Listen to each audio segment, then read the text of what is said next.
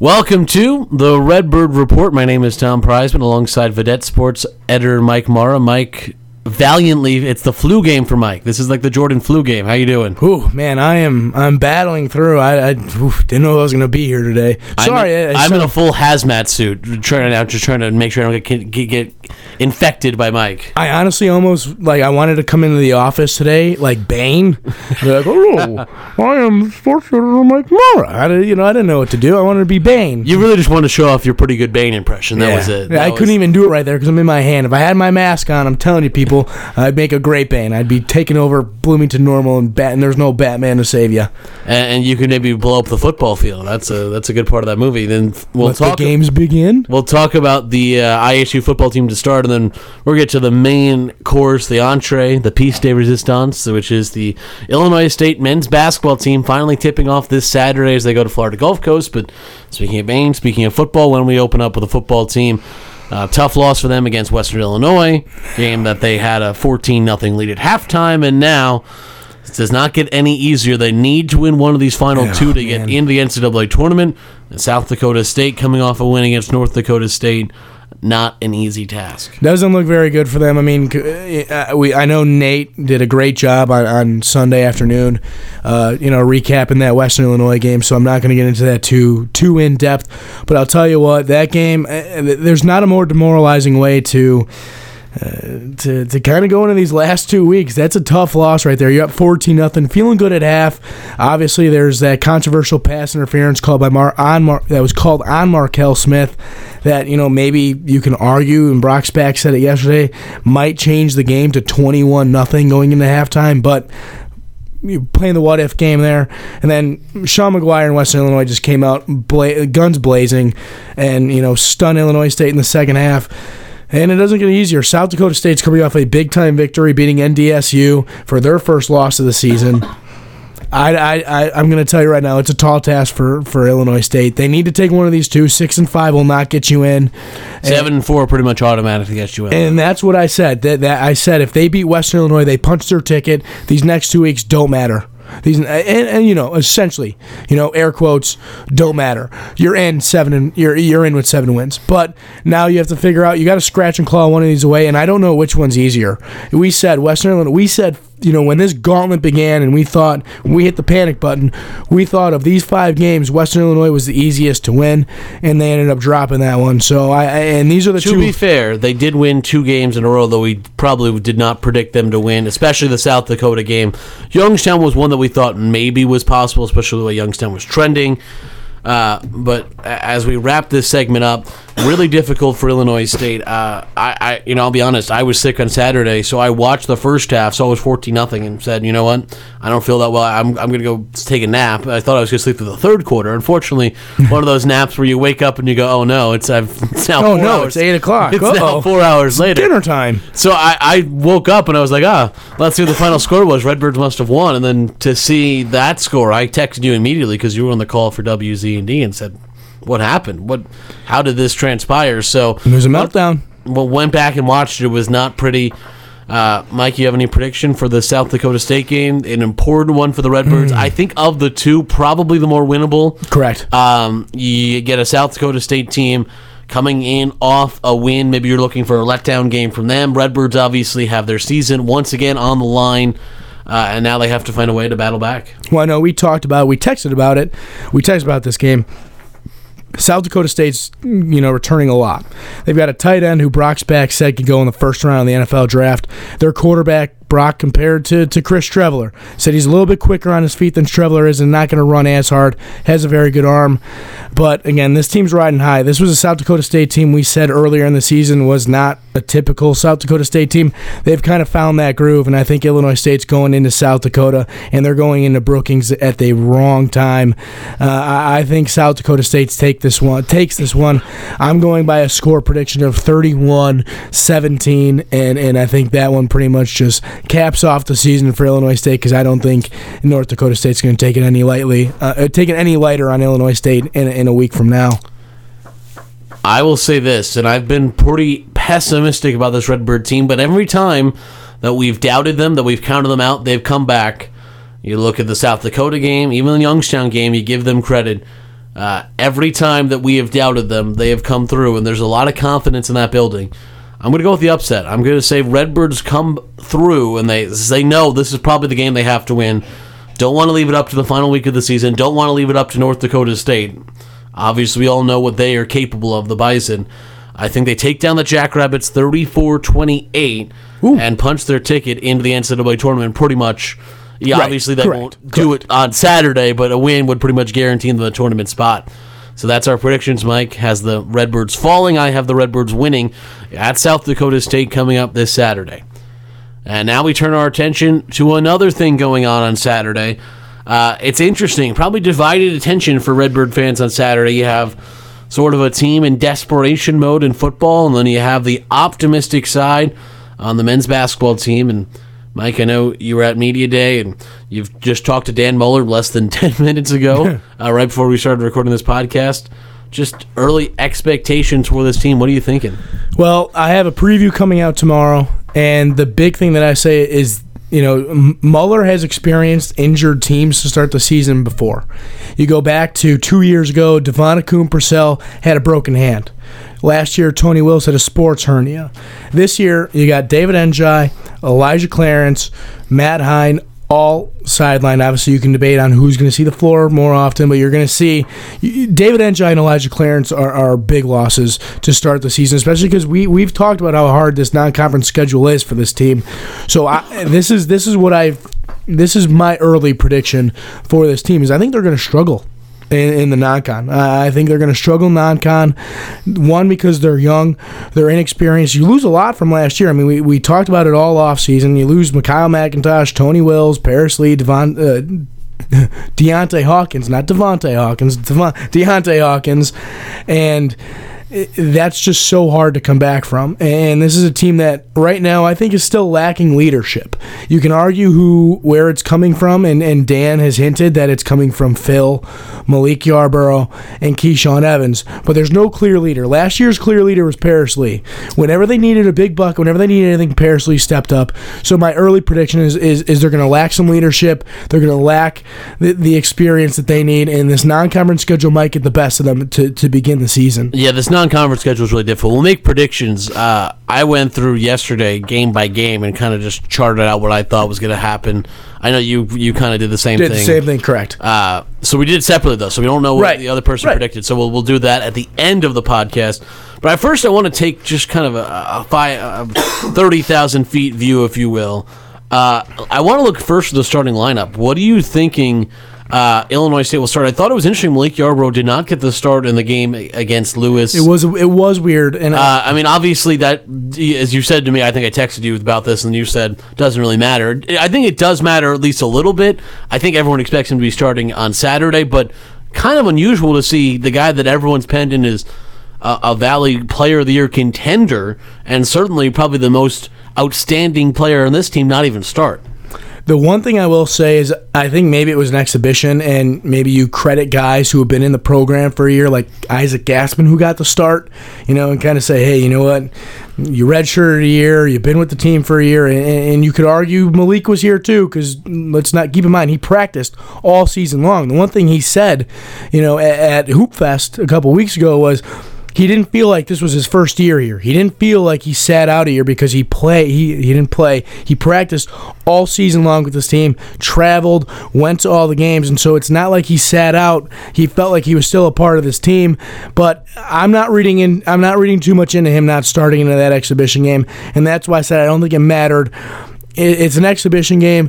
There's no way that you go into Florida Gulf Coast Saturday afternoon and you do not start Malik Yarborough if you want a chance to win. So here was the starters in the game against Lewis. William Tinsley, Phil Fain started in the front court. In the back court, you would say they started three guards, and Isaac Gassman, Keyshawn Evans, and Madison Williams. And I would argue two of those guys, and Evan and Madison Williams, are both point guards. So you really had two primary ball handlers, two guys that can play the one out there, and then Gassman, who's sort of a combo guard. That's a small team. You're starting Phil Fain, who played very few minutes last year at the True Five, as your center, and that's an interesting lineup. I think, obviously, we probably predict. I would say it's probably going to be just a substitution, Yarborough in for Gassman. Correct. That's what I believe too. And I think what they might do early on with the absence of Clarence, and this is obviously it's clear speculation. I've not asked Dan this or asked anybody this. This is something that I just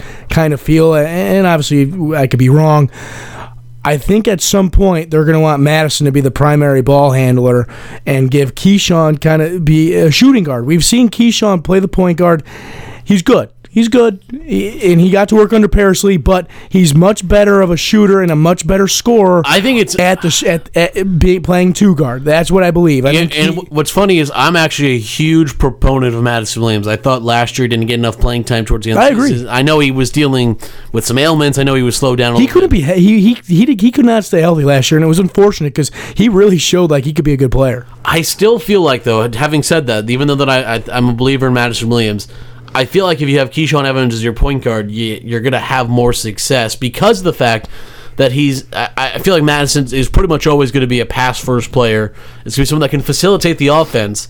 But if you have Keyshawn Evans out there as your primary ball handler, you have someone who can score, and you can have someone that facilitate the offense. We saw last year when you have Paris Lee, who wasn't a tremendous scorer, but was a good scorer. I would say Keyshawn has the ability to probably be a better scorer. Probably not as good of a facilitator, but if he can get even close to being a good facilitator and would combine with that scoring ability, I was looking at his stats last year. He shot almost 43% from three. If he can keep that up, increasing the number of shots and, getting the offense involved, I think that would be a big weapon for Illinois State. The problem is they're really missing someone like Zach Copeland, who was supposed to be here.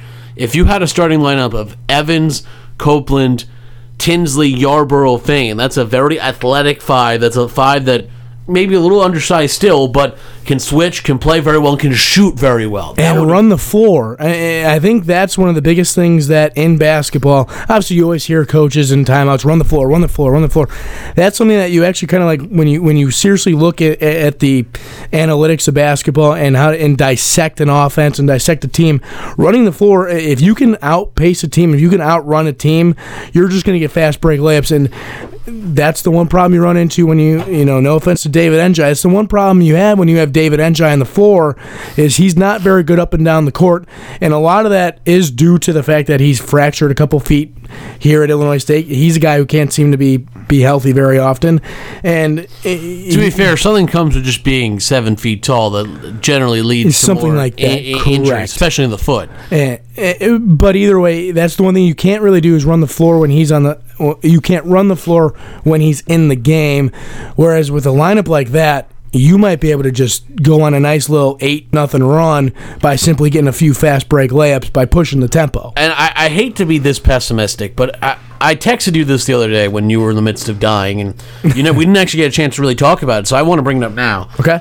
And I don't want to be this pessimistic, but it's hard to look at this team and not think about what it could be. This is a good team, but there's the potential for this team to be one of the best in Illinois State history if you had kept a few more people just around.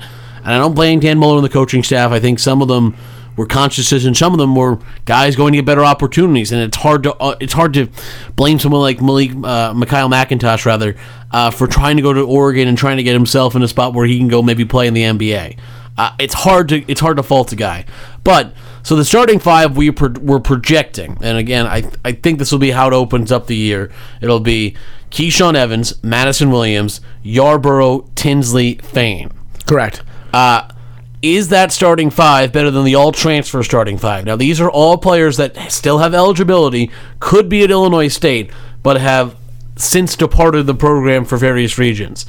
The first one, guy that we were just trying to figure out as of yesterday. We were going back and forth trying to figure out where he went. You did some good internet sleuthing to figure it out. DJ Clayton's a guy that I think this team could really use, especially at that two guard. If you tell me it would, instead of having Madison Williams starting, you could have him as the 6th or 7th man, I think that really helps this team. DJ Clayton's exactly what this team needs as well, because you have a lot of shooting. Get someone that can slash, get someone that goes in the lane.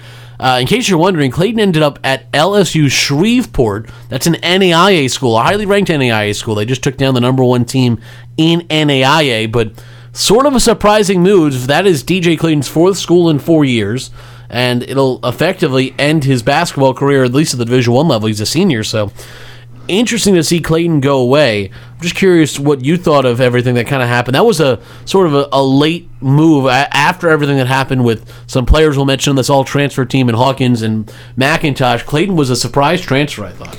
Yeah, and the thing with Clayton is it came out of nowhere. There wasn't any rumblings. There wasn't like, hey, someone's on the move, or hey, we think DJ Clayton's unhappy here. It was all of a sudden. I remember when we got the news. We were sitting here at the office, and all of a sudden, we got the news DJ Clayton's leaving, and I was like, what? Like, why is this guy leaving? It doesn't make any sense. This guy, he would have such a huge role on this team that I don't. And he was all MVC bench team last season. Which, when you look at that, I mean, there's only room for improvement from there. And that was on a team when arguably you could say that he didn't even, and he did. He deserved all MVC all bench, but with the other guys on this team, you could say he didn't deserve that. Look who else they had on the team: Phil Fain, Paris Lee, and all these other guys. He was the best guy off the bench, but certainly there wasn't that many shots for him to go around. And what's really interesting is I was looking just at his Twitter page, and you don't want to read too much into Twitter, obviously, but he tweeted a lot back and forth with Malik Yarborough.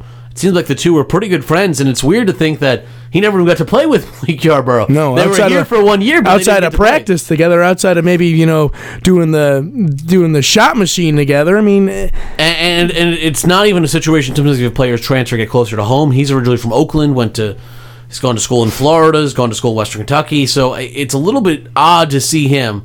I think that's a guy, a slasher that could really, really help this team, especially at the 2-guard spot. Played pretty good defense as well, so I think that's a guy that could have helped them. They'll miss him. You'll notice the one flaw on this all-transfer team, they don't have a true point guard, so that you can poke holes in there, but and as I said to Mike, I said, trying to make all these players actually share the ball and play with one another and not have chemistry issues would be a challenge in and of itself, but just looking at a pure talent standpoint, let's go through the rest of the team. Zach Lofton, another guy, very well traveled, ended up last year at Texas State, I believe. Texas Southern, excuse me. And he was the SWAC Player of the Year. Had a great year, and was averaging like 18 points a game. Transferred now to New Mexico State. He's another guy, though, really could be valuable to this team. Obviously, has been well traveled. Minnesota, Texas Southern, now New Mexico State.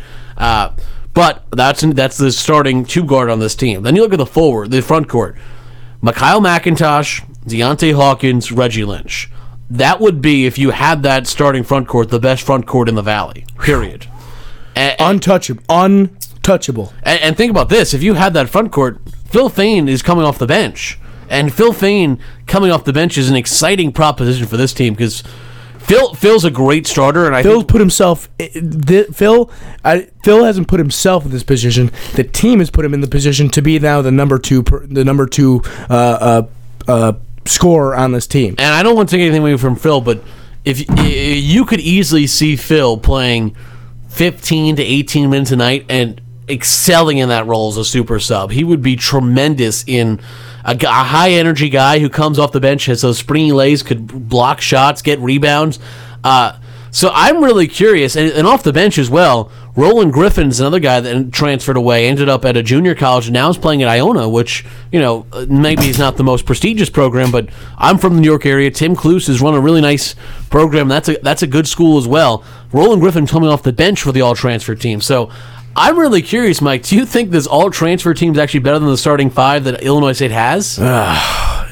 We'll go through it again. Clayton, Lofton, Mikhail McIntosh, Deontay Hawkins, Reggie Lynch, and then Roland Griffin off the bench. You compare that to Madison Williams, Keyshawn Evans, Phil Fain, William Tinsley, Malik Yarborough, and then probably Isaac Gassman is your 6th man.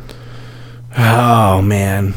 I think both teams would sport 2 or 3 stars. I think we could say Malik Yarborough, and probably honestly out of that, I mean, you say Phil Fain and maybe even William Tinsley, who has looked pretty good here so far between Hoop Fest. William Tinsley was very undercovered in the preseason, a guy that turned down Florida State to come to ISU. I know. But I will say one thing before we all get too excited. He did go 5 of 7 from 3. I don't think he's going to continue shooting that percentage. He was 5 of 7 in the exhibition game, so obviously that's probably not a realistic number for him to shoot for the rest of the season. So I would pump the brakes just a little bit on Tinsley, but he was certainly very outstanding. But going back, this whole I was just sitting there one day thinking about this, and I just decided to put together, and it's interesting. The thing is I think you look at the all-transfer team, and they're probably better, especially when you look at those three that you mentioned, Reggie Lynch, Deontay Hawkins, and Mikhail McIntosh. All three of whom are going to play major minutes. I would say probably all start. I haven't checked. They all will start. I talked, or I didn't talk. I was looking at Boston College. That was the one I hadn't checked into. I was looking into Boston College. It looks like he's going to start. And if he doesn't start, which is unlikely, he's going to be the first off the bench. But like I said. So you have three guys that all starting now at Power 5 schools. Correct. And I think Deontay will do fine. I think Mikhail will be fine, but Reggie Lynch is the one who I think is going to have the most success this season. And that's up for debate because some people are going to say Mikhail will. Because, I mean, a lot of us talked about it. Is he really going to go to Oregon and play? But we've seen he started in a few exhibition games. Mikhail's the most interesting to me. I think, we'll talk about Deontay in a moment, but Mikhail's very interesting in the fact that I think he was always maybe a little bit limited here at Illinois State because he was sort of the third option last season at times, depending on what was going on. And I think he's really excited to maybe step into his own and have an opportunity now in a Power 5 conference. I think he has another level he could reach, and we'll see if he's able to do it. Just because that potential's there doesn't mean he always realizes it, but correct. It's definitely possible to take that other step. The guy I want to talk about, really undercovered. I think even just not many people realize this. Deontay Hawkins, at the beginning of last season, said, "I'm not coming back. I'm graduating. I'm doing whatever." And then he was very smart in doing that because it didn't lead to this whole season what we saw with Mikhail McIntosh of will he stay, won't he stay? Everyone just knew he was leaving.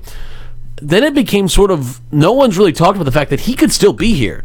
Deontay Hawkins could still be at Illinois State just because he chose to leave. And he's starting. There's no doubt about it. There's no doubt about it. He would definitely be starting. And that's the guy I think that Illinois State's really missing. If you could have kept Deontay Hawkins, I know there's questions of whether or not maybe McIntosh and Yarbrough could have both played together and shared the ball. I don't think they would have been okay. I think Yarbrough and Hawkins would have complemented each other so nicely. I think they would have complemented each other so nicely.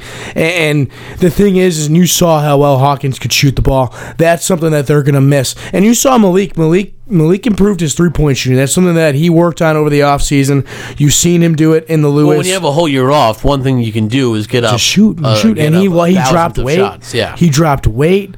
I mean, the problem with Malik is you're struggling to find that second scorer. You're struggling to find that complimenting scorer. I think you're going to get that out of Elijah Clarence when he comes back in due time. But for the time being, it's Yarbrough and a big question mark. Probably Tinsley. I mean, the thing about Phil Fain, as much as every Redbird fan loves him, last season he was the fourth, even the fifth option sometimes, depending on what was going on with Tony Wills, obviously, who dealt with a lot of injuries last season. But so it'll be really interesting to see. Phil now, he was never a shooter last season, obviously. He scored 97% of his points from probably inside 6 feet. So now it'll be interesting to see if he could even just develop a mid-range jumper. That would really be valuable in the pick and pop and things of that nature. But the problem with Phil, in terms of you're looking for him to score, and he's just not a natural scorer in the same way of somebody like Deontay Hawkins, of someone like Mikhail McIntosh. So this team definitely can rely on Phil Fain for a lot of things, but to be that second option offensively, probably at this point, unless we see some dramatic jump, not yet. The problem is with Phil, and again, I know Dan mentioned that you're going to see a different offensive Phil Fain. No offense. To be seen. Right. It's hard to tell from an exhibition game. He did shoot 2 3-pointers, made his first one. I don't know if that's going to be a go-to for Phil. The issue with Phil, that going back to last season, is, and when you compare it to Deontay Hawkins, Deontay could create his own shot. Deontay could sit at the 3-point line. We all remember what Deontay did in the NIT, where he started, I think, the 2 games they played in the NIT, basically pulled up from half court and made them. He pulled up from Illinois Wesleyan and said, "Take this, UCF." And, I mean, everyone talks about that one. The UC Irvine game, he did basically the same thing, maybe a step inside that, and he did it as well. So it was back-to-back games for Deontay Hawkins last season when he was able to hit those deep, deep threes, and he was someone was a really interesting player because he had that big body. He could kind of go in the post. He didn't do it that often, but had the ability to take smaller players and post them up. And then obviously really became a very good shooter towards the end of his Illinois State career. And they're going to miss that scoring presence, I think. And the thing is, but going back to Phil is, Deontay could create his own shot. Deontay could pump fake, dribble drive, go to the paint, shoot the three ball, shoot the mid-range game. Deontay, was a very good offensive player. Phil, I just truly believe, and no offense to Phil, until I see it, I believe Phil lacks the ability to create his own shot. I believe he can play very well in the post. We've seen that. But as far as creating your own shot and being that dynamic of a player, I just don't see it out of Phil.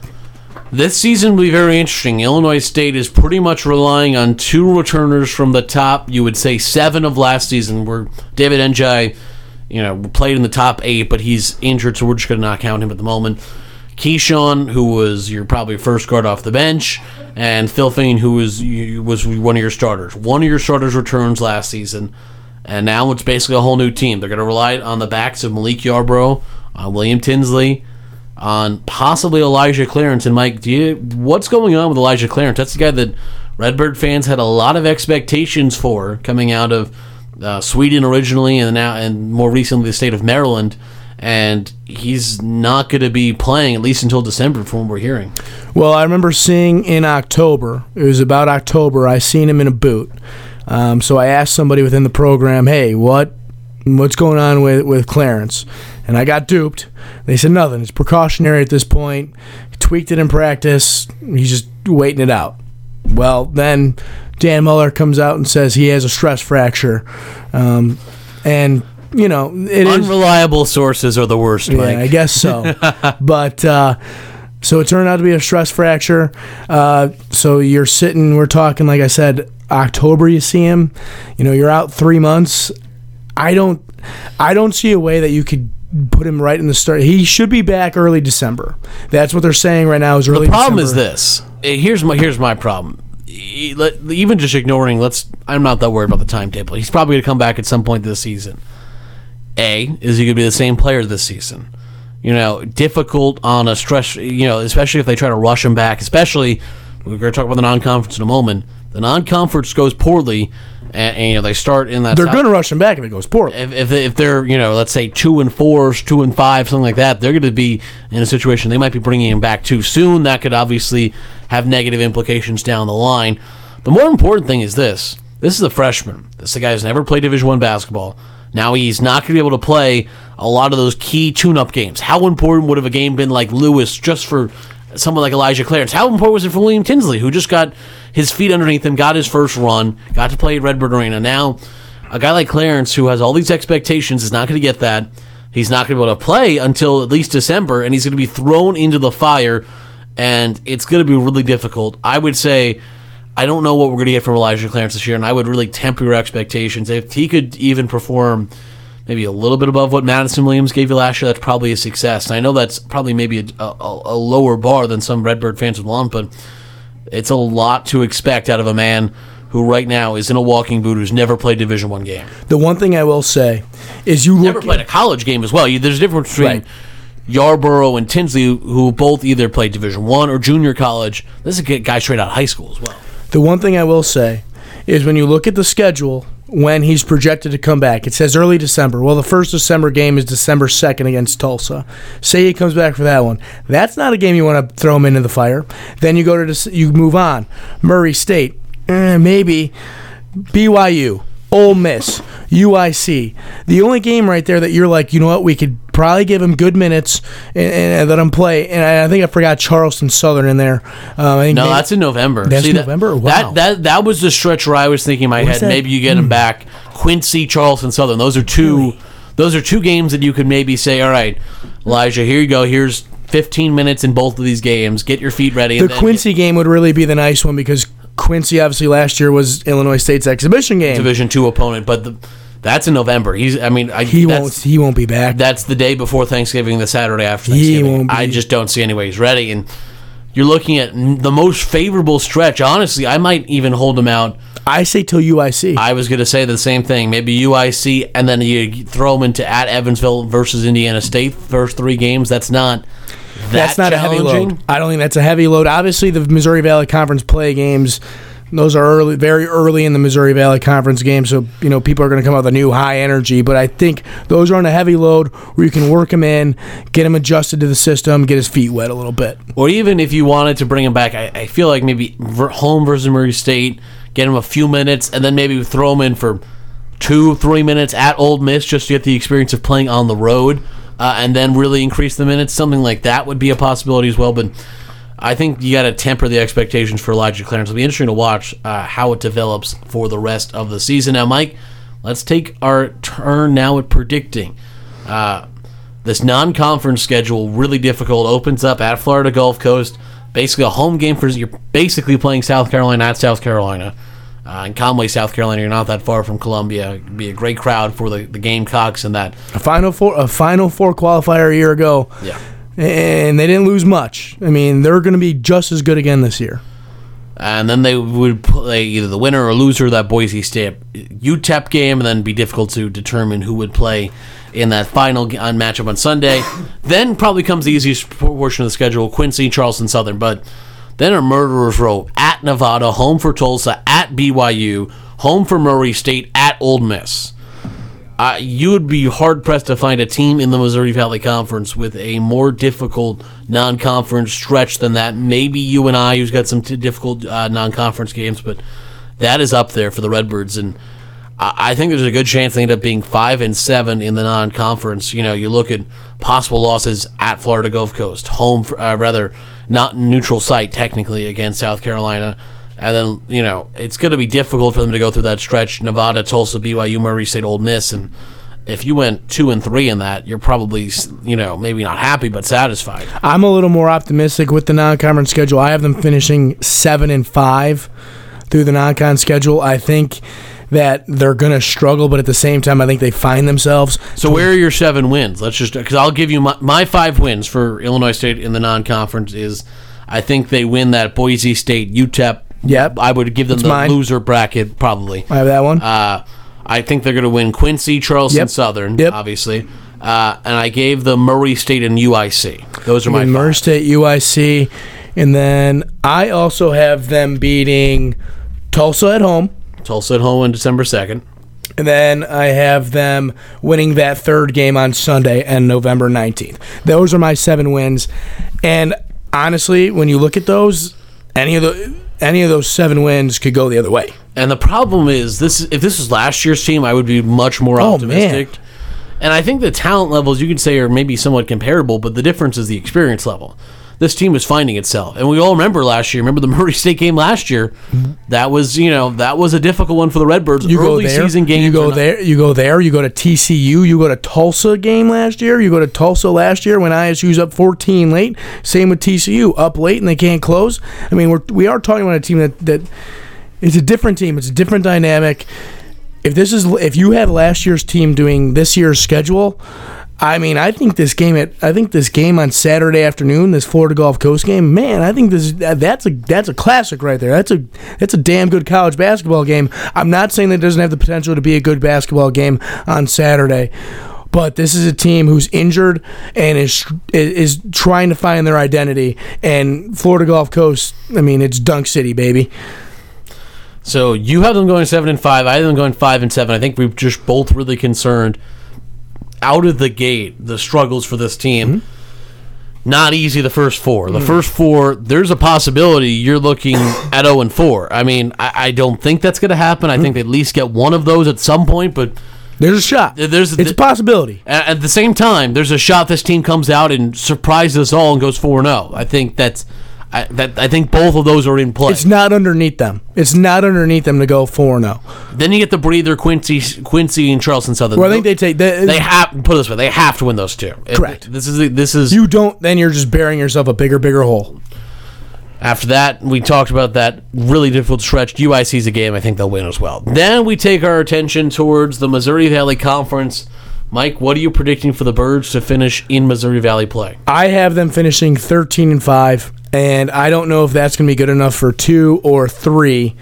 the second or third spot in the Missouri Valley Conference. But I do not predict them to repeat as regular season champions. I think Missouri State wins the Valley as the regular season champion, and I think it's gonna be close. I don't think no one's gonna run away with the Valley this year, and that's just it. Is everyone's gonna kind of beat up on each other? This is no longer a league where one team is going to go 17-1 or 18-0 or 16-2. In some ways, it's more of a throwback to the you would call the glory days of the Missouri Valley Conference, and they were getting 4 teams in the tournament because of the fact that there was so much parity. Unfortunately, the days of 4 teams in the tournament are likely long gone, but the parity is returned. Correct, and I think it's going to be competitive. I think the Missouri Valley is going to be very competitive every single night at Redbird Arena, or if they're on the road, you're going to see competitive games, and that's going to be awesome for basketball fans around the Missouri Valley Conference. Unfortunately for Redbird fans, I think they're going to find themselves in some very sticky situations, and I think they're going to find themselves in close games that you may not have a year ago. However, like I said, I have them at 13-5, finishing second or third in the Valley. Missouri State, I think, is the regular season champion. I think Alize Johnson's the player of the year, but I have them going to Arch Madness and playing 3 great days of basketball and going to the NCAA tournament. And that's my prediction. So, you know what? You could call me a homer, you could call me whatever, but I think this team's going to find it. I don't think Missouri State and Paul Musk have what it takes to win a regular season title and then go to Arch Madness and keep that up. I mean, we've seen how they played last year at Arch Madness. They played well the first day. Then they go out and play Wichita State in the semis and kind of get run over. I just don't think Missouri State has that killer instinct when it comes to the actual Arch Madness tournament, and I think Illinois State's going to find their way into the NCAA tournament, and Muller leads them back to the glory land. So Mike has them going 20-10 in the regular season, correct, sweeping through the Missouri Valley Conference tournament, going on to the big dance for the first time since this century. So the first time since 98? 97-98 season, yep. Of course, Jan Muller was on that team in 1998, but now it's time for the less optimistic, apparently, of the two of us to predict. I have the Redbirds going 11-7 in conference play. That would put them at 16-14 overall after that 5-7 start in the non-conference. Probably get them a middle pack finish. Probably get them certainly past probably 6. Probably gets them at 6. I think. You think 11? I think probably 4.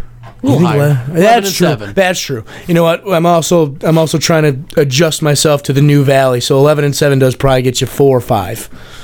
Probably get you automatically in the quarterfinal round.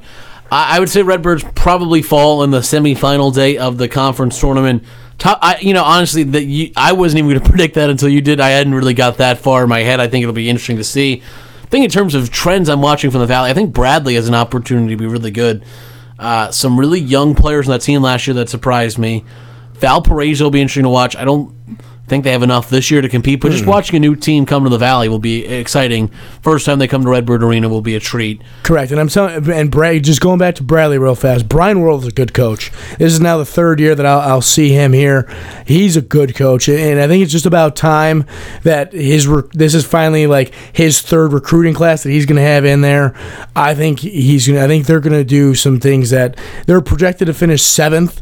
I wouldn't be surprised if they finish above that. I think they'll definitely finish above that, and I think the war on I-74 will be very, very interesting this season.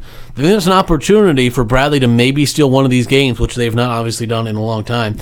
Other trends I'm looking at, I think Southern Illinois is a chance to be okay. I have them splitting with the Redbirds.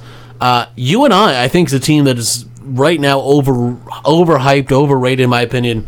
Really struggled to beat UNC Pembroke in their exhibition game. Took UNC Pembroke's best player getting ejected, really, to give them an opportunity to come back. They were down, I believe, 14 with 5 minutes left to go and went on a huge run to win. So I think UNI may be a little overhyped, and obviously a lot of attention paid to Missouri State and Loyola of Chicago. I'm pretty high in Missouri State, but we saw them probably play their best against the Redbirds a year ago, so I think Redbird fans a little bit maybe different opinion than everyone else. And Loyola will be interesting. I think Loyola maybe, again, just a little bit overhyped, but I think they have an opportunity to be good as well. I'll tell you what about Loyola, and I've said this even dating back to last year, is people, and I know Illinois State fans, might gripe on me and whatnot. I think Porter Moser's a better coach than people give him credit for. I don't think, and I get it, Loyola is kind of a mystery here this year because you lose Milton Doyle and all of a sudden they're like, oh, we're better. Well, they do return a lot. Don't get me wrong. They return Andre Jackson. They return Dante Ingram. I feel a lot better about correct. That team. But they return Dante Ingram.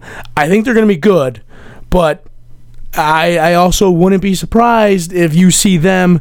I think Missouri State wins the regular season regardless. I think that's just who's going to win the Valley. But when you go to Arch Madness and you go to St. Louis, I wouldn't be surprised if Loyola goes and takes it. And I know that's a hot take, but I'm telling you, I think Porter Moser has what it takes, and they do have the tools to do it. And so that's my little tidbit on Loyola. I would not be surprised to see them make a run come the end of the season.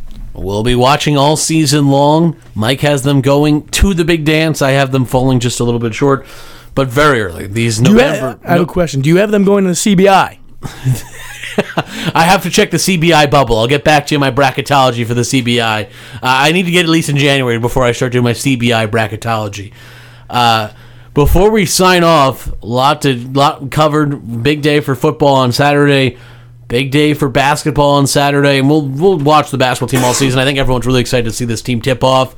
Even someone like myself who's maybe a little bit more pessimistic, I'm really excited about this team. I think they have a lot of pieces that are exciting. It's just if they can come together, and at what point do they come together as a team, as a unit. Be really interesting to watch. Mike, what's your prediction for Saturday's contest down in Fort Myers against the Eagles of Florida Gulf Coast? I think Illinois State hangs around for a half, and I think in the second half, I think their inexperience, their lack of health, their lack of bodies, their lack of depth catches up to them, and I think Florida Gulf Coast kind of coasts to a win. No pun intended there. I just couldn't think of any better word right there. So I think Florida Gulf Coast kind of takes this one. My score prediction is going to be 75-62. It's not that different, but I just don't see them. See, now I'm annoyed because I had my score in my head, and I was like, as long as Mike's score is not similar to mine, we're good. I had 74-62 in my head. No. So that's not. We didn't plan this, so. Mike has the coast coasting to a win. I also have the coast coasting to a win. Hey, I couldn't think of any better words. I think it'll be interesting to watch. I think this will be a little bit like the Murray State game last year. I think it'll be blown open a little bit late. Remember that Murray State game last year? Illinois State led for a lot, and obviously down the stretch, sort of, you want to say, almost blew that game. I think this one will be a little bit different in the fact that I think Florida Gulf Coast will lead for most of it, but I think Illinois State will hang around probably to the under 8 timeout, and we'll see the lack of depth really start to hurt the Redbirds and maybe fall by 12 points. So 74-62, I have the Florida Gulf Coast over Illinois State. That will do it for this edition of the Redbird Report. Both of us have the Redbirds falling to Florida Gulf Coast. Mike has them making the NCAA tournament, however, at 20-10. I have them at 16-14, failing to make the NCAA tournament. We split on the football game. I have the Redbirds defeating South Dakota State. Mike has them falling to South Dakota State. That will do for this edition. Tune in on Sunday. We'll have a lot. I'm really excited for Sunday's show. Lots to talk about. We'll have recaps of both of these games and get our first look at the Illinois State men's basketball team. Should be an exciting season for the Redbirds. That will do it for this edition. Signing off from the Vidout offices for Mike Morrow, I'm Tom Preisman saying have a great day.